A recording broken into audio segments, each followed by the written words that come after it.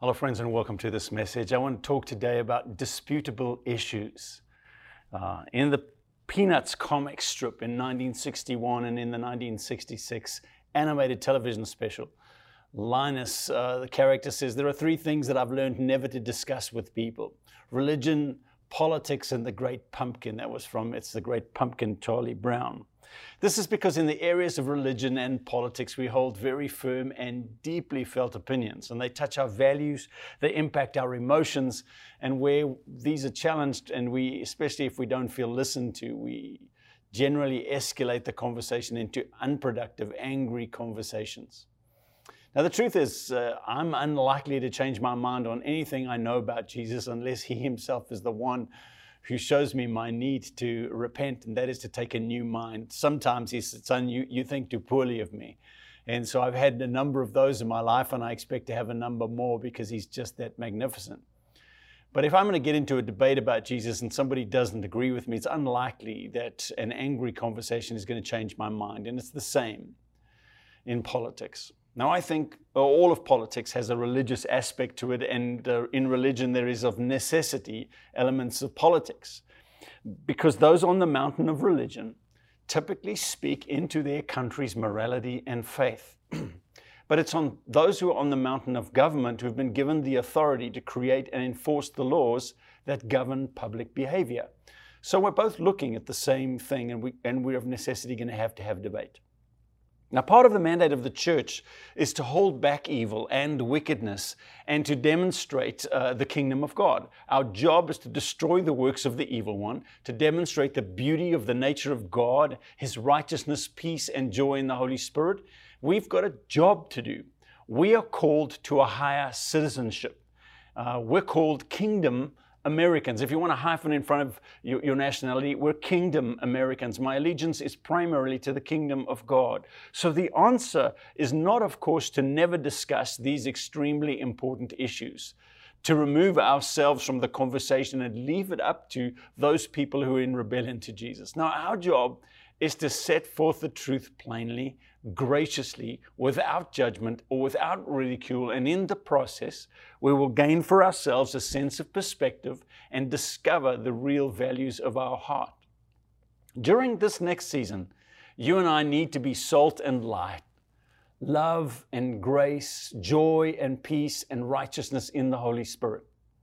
Because over the next 40-something days, they look like they're set to be some of the most divisive political seasons of our lives, because both political parties are spending in excess of $1 billion each, employing some of the world's most persuasive marketers and the best image consultants and social media gurus and technical wizards. People are going to be analyzing our spending habits, our cell phone apps, our internet habits, and they're going to tailor-make messages just for us to move us.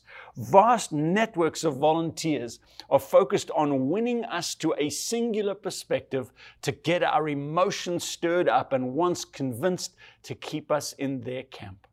Companies, media outlets, television stations, movies, print media, surging and frothing and clamoring to stir you up and to engage you in their cause.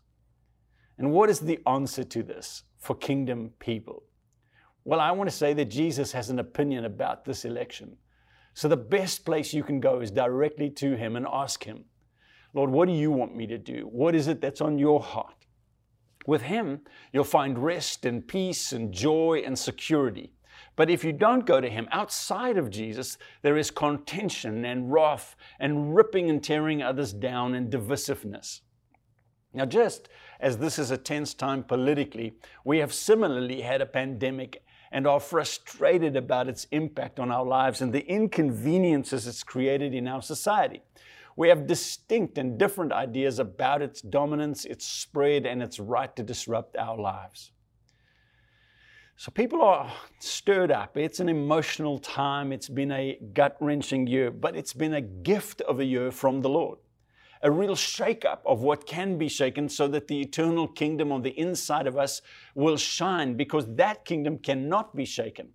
It's the great call of the age to find our anchorage in Jesus and to be unmoved by the tossing waves, to be settled in Him through the storm. What a gift of God this season has been. So again, we ask, what is the answer to this season? It remains for you and I to go to Jesus, to find peace in His presence and in His counsel. Now, perhaps the worst thing that could happen for believers in this season is for us to lose our anchorage in Jesus, to let go of Him as our reference point, to get lost in the foaming waves of this moment, to step back and to be swept away by the cunning and craftiness of men, to be emotionally hijacked, but not for eternal purposes, not for the kingdom's sake, to spend our lives on temporary issues. And people say, but Greg, you have to understand there are great things, important things that are going on in our country right now, and God is on the move, doing profound things. And I say, yes, absolutely. But if you and I want to maximize our working with God, if you want to be led and used by God, if you want to co-labor with Him in this moment, then the absolute best place for you and I to be is to remain centered and anchored in Him, and to be listening to His voice, to be doing what He says. Let's be about our God's business now. So no matter what else you listen to, I need you to hear this. You need to have your focus and your primary devotion and your primary attention on the Lord Jesus Christ. And you and I need to be listening to what He says, because you will go out in peace, be led forth with joy, and the Spirit of God will use you in powerful ways. I want to talk about the fact that disputable matters will always be around. There will always be disputable matters, some things where there are multiple opinions and people can get lost and caught up in a flurry, in a whirlwind of distinct issue that doesn't have any eternal fruit. And many times in Scripture, the apostles call to the church, do not get caught up. Do not get caught up in genealogies. Don't get caught up in squabbles. Don't get caught up in quarrelings. Don't get caught up, because it's just a little side journey that's going to waste your time, your talents, your energy, and your resources. Let's keep the focus on the Lord Jesus Christ. We'll avoid disputable matters. I want you to come with me to Romans chapter 14, because Paul is dealing with this in the church of the Romans. And he says this in verse 1. Accept him whose faith is weak, without quarreling over disputable matters. One person's faith allows them to eat anything, but another, whose faith is weak, eats only vegetables. The one who eats everything must not treat with contempt the one who does not, and the one who does eat everything must not judge, who does not eat everything must not judge the one who does. For God has accepted them. Who are you to judge someone else's servant? To their own master the servant will stand or fall, and they will stand, for the Lord is able to make them stand. We are precluded from being able to treat other people who disagree with us with contempt, and we are forbidden to judge other people who have a different opinion to us. We're told to accept them, to draw them to ourselves, to bid them welcome, to receive them with affection and tenderness.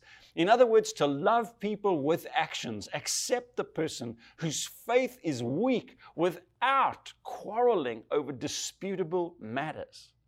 Now, the early church, championed by Peter, who had this great sheet vision where he saw unclean animals come down, and the Lord said, get up, Peter, kill and eat. And that led to the massive revelation that the Gentiles were accepted by God just as the Jews were. That it wasn't just the Jewish nation who were the chosen people of God, but Gentiles had been chosen. And when they believed in Jesus Christ, that made them part of the chosen. And Peter had led this charge that the Jewish legal limits of food were abolished in Christ. And so you had this, all Gentiles and all Jews that fundamentally understood that righteousness was not earned by observation of all these ceremonial laws, but righteousness came by faith in Jesus Christ.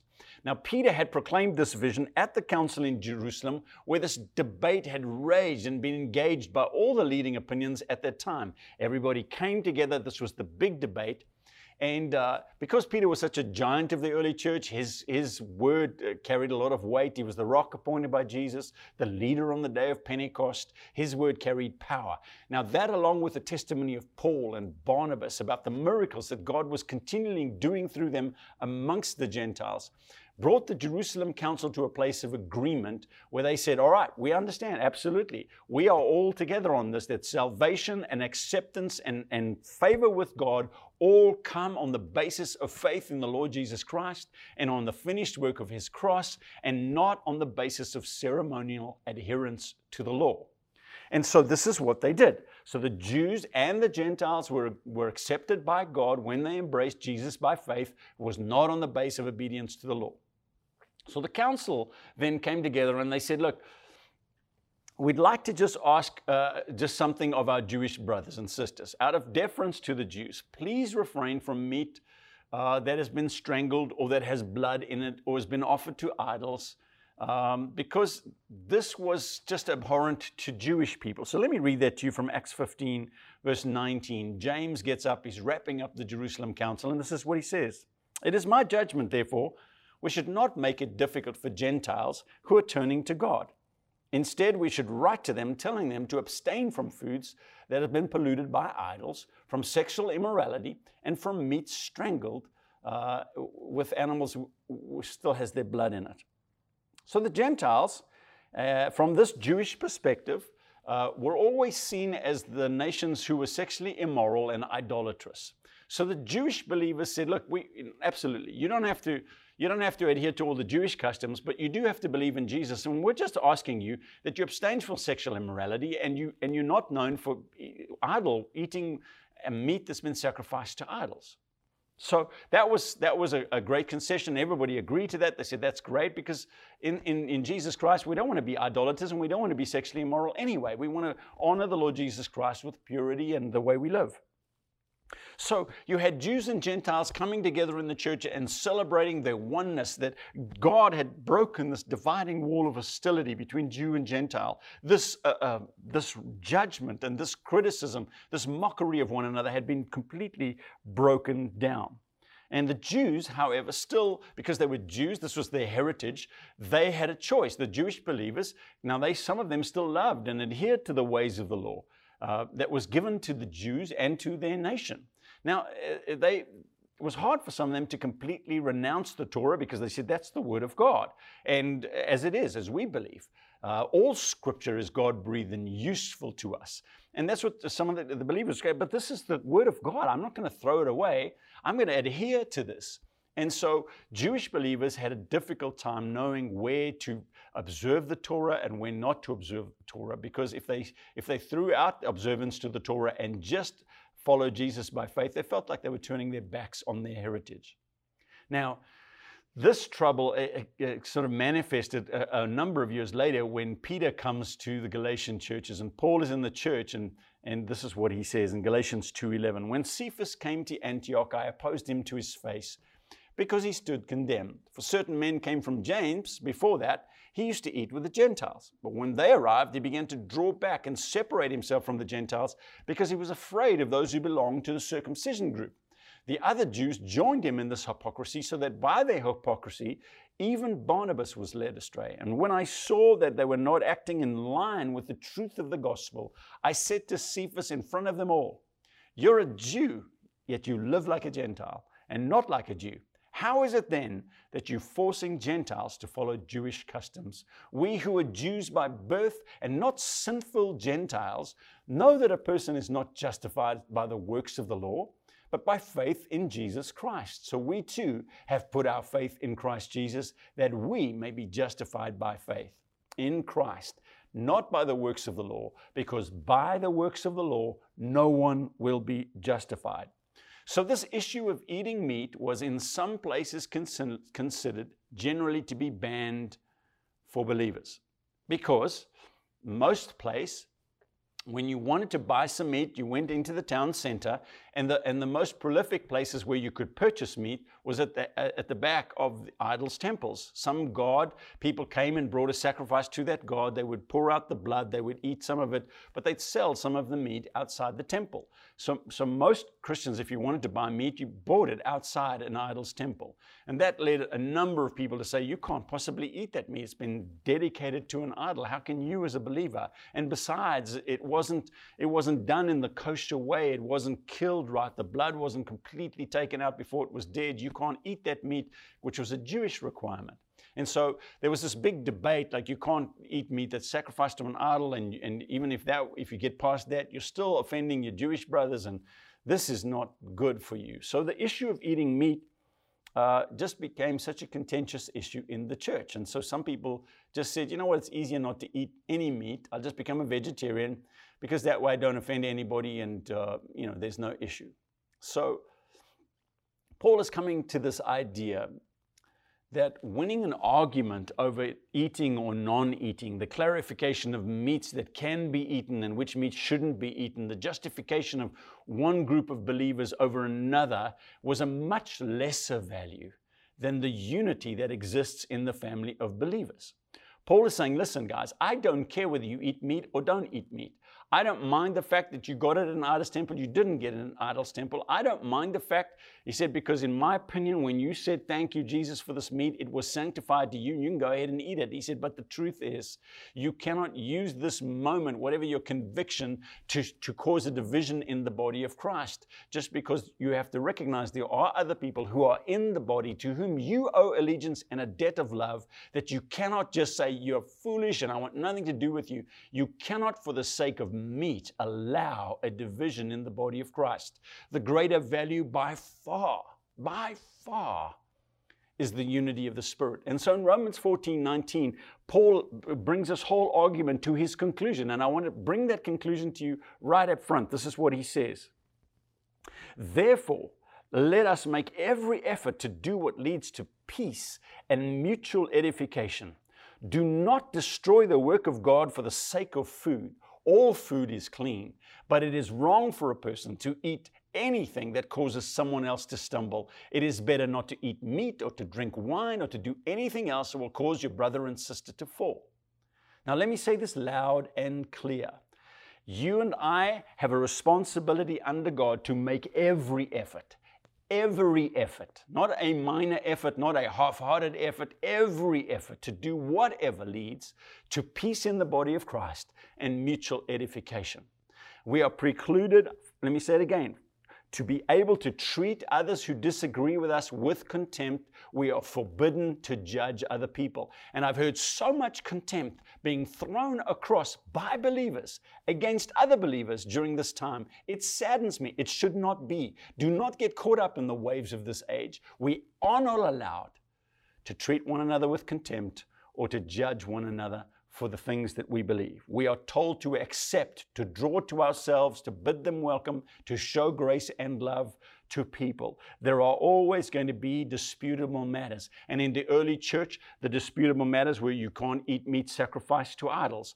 Is it right to give people in marriage? Because some people were saying it's not right. Some people were saying it's right. Some people said you have to observe the Sabbath day. It's a particularly holy day. Other people said all days are the same. Some people said you cannot drink wine. Other people said drinking wine is fine. And so there were these disputable matters in that day in the early church. There are going to be disputable matters in the church today.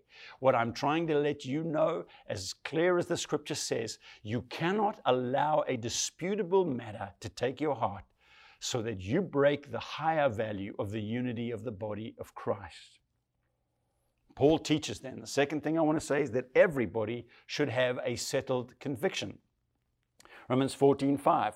One person considers a day more sacred than another, another considers each day alike. Each of them should be fully convinced in their own mind. For whoever regards one day as special does so to the Lord. Whoever eats meat does so to the Lord, for they give thanks to God. And whoever abstains does so to the Lord and gives thanks to God. Paul brings this idea. He says, whatever you do, if you have a conviction in your own heart and you give thanks to God for it, you're doing it unto the Lord, and it's acceptable to the Lord because it comes out of an honest heart. Now, once we've a settled conviction, I'm not allowed to use my personal conviction as a vehicle for judgment or contempt of others, and especially of other believers. These are precluded, forbidden. Don't let this person or this season allow you to feel justified to judge or show contempt for other people's opinions. You and I are called to live our lives for Jesus Christ. Don't let others take you captive. Romans 14:10. You then, why do you judge your brother or sister? Why do you treat them with contempt?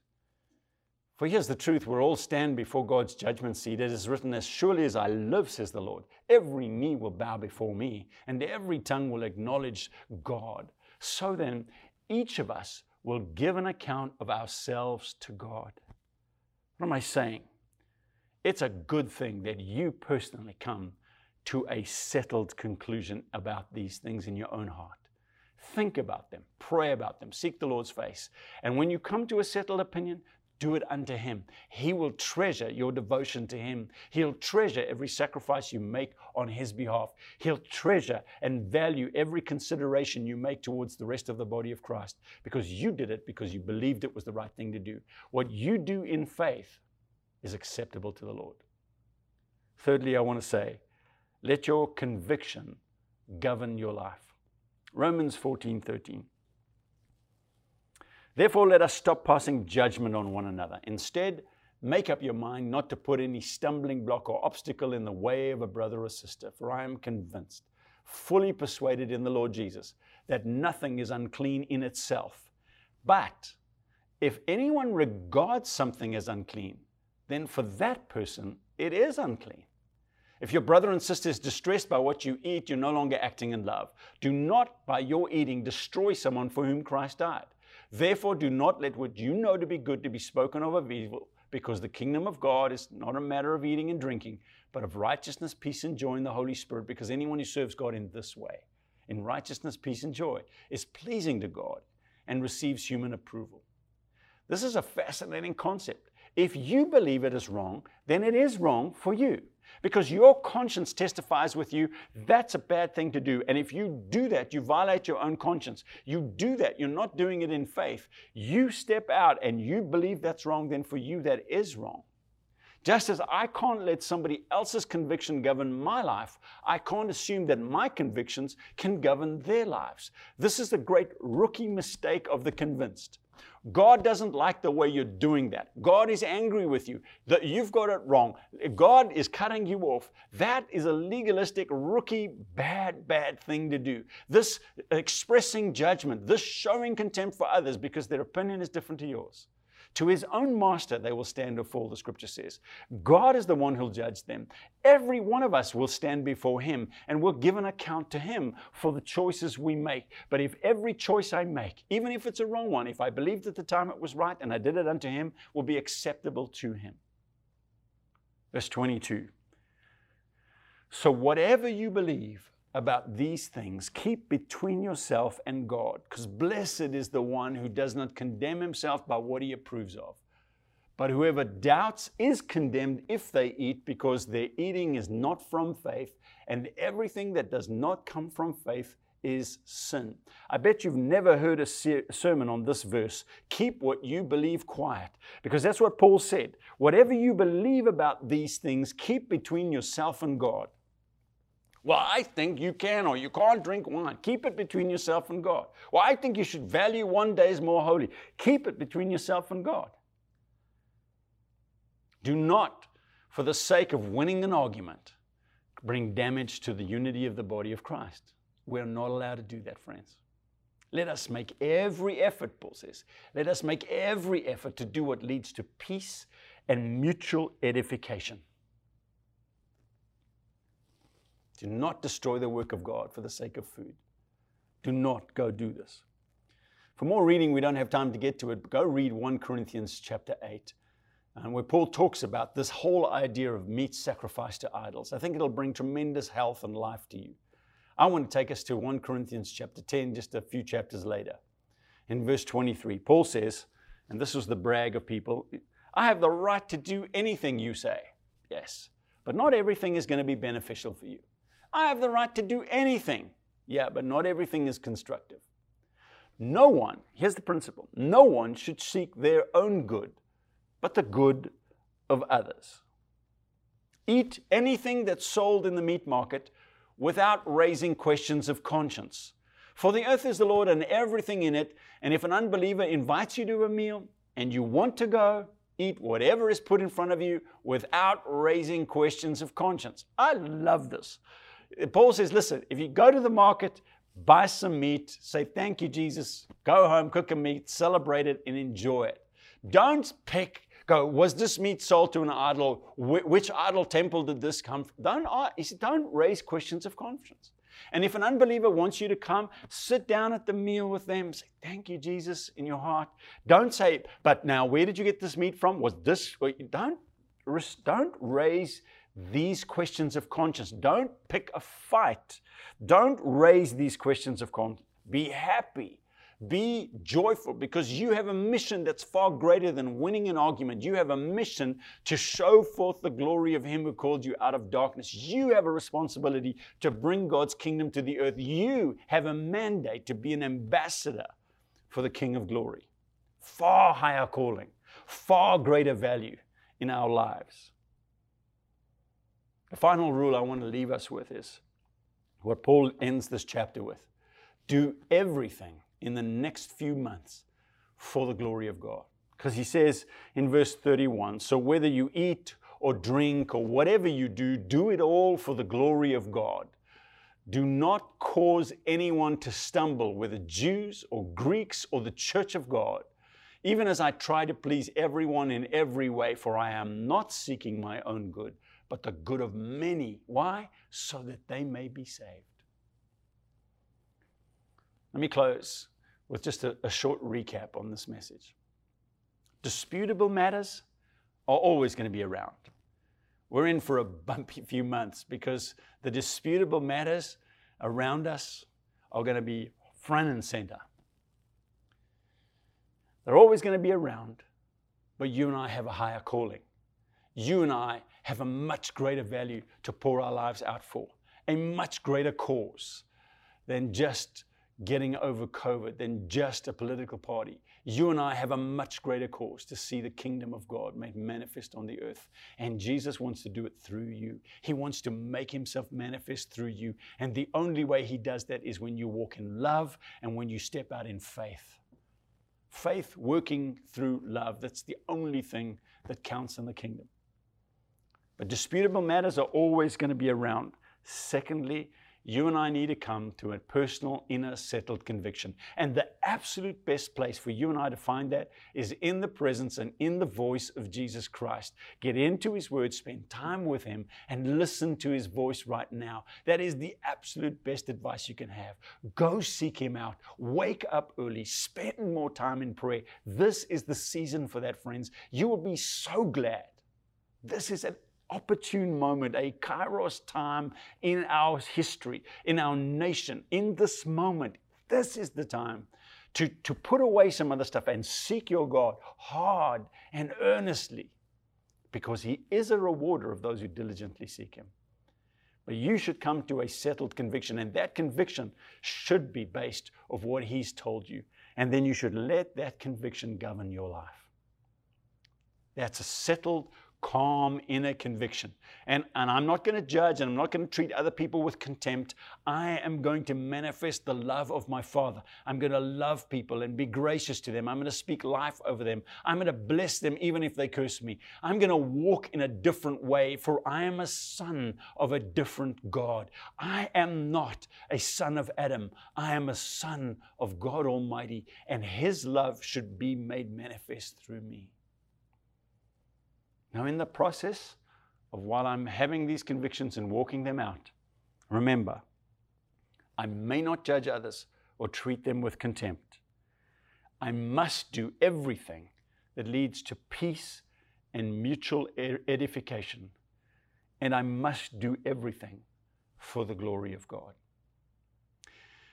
If you and I can settle this message in our hearts and take the next 40-something days and walk this out, I think we will have done our country a powerful good. This is a great season, a magnificent opportunity, and an urgent call to be in prayer for our nation, that the value and the kingdom of our God be made manifest in our nation, in our laws, in this time. Join us in this call to prayer. Join us in this urgency of the moment, because we're going to see God do in our days things that are beautiful and unimaginable as His kingdom settles and His revival takes root in this nation. Thanks for being with us. We so appreciate you. God bless.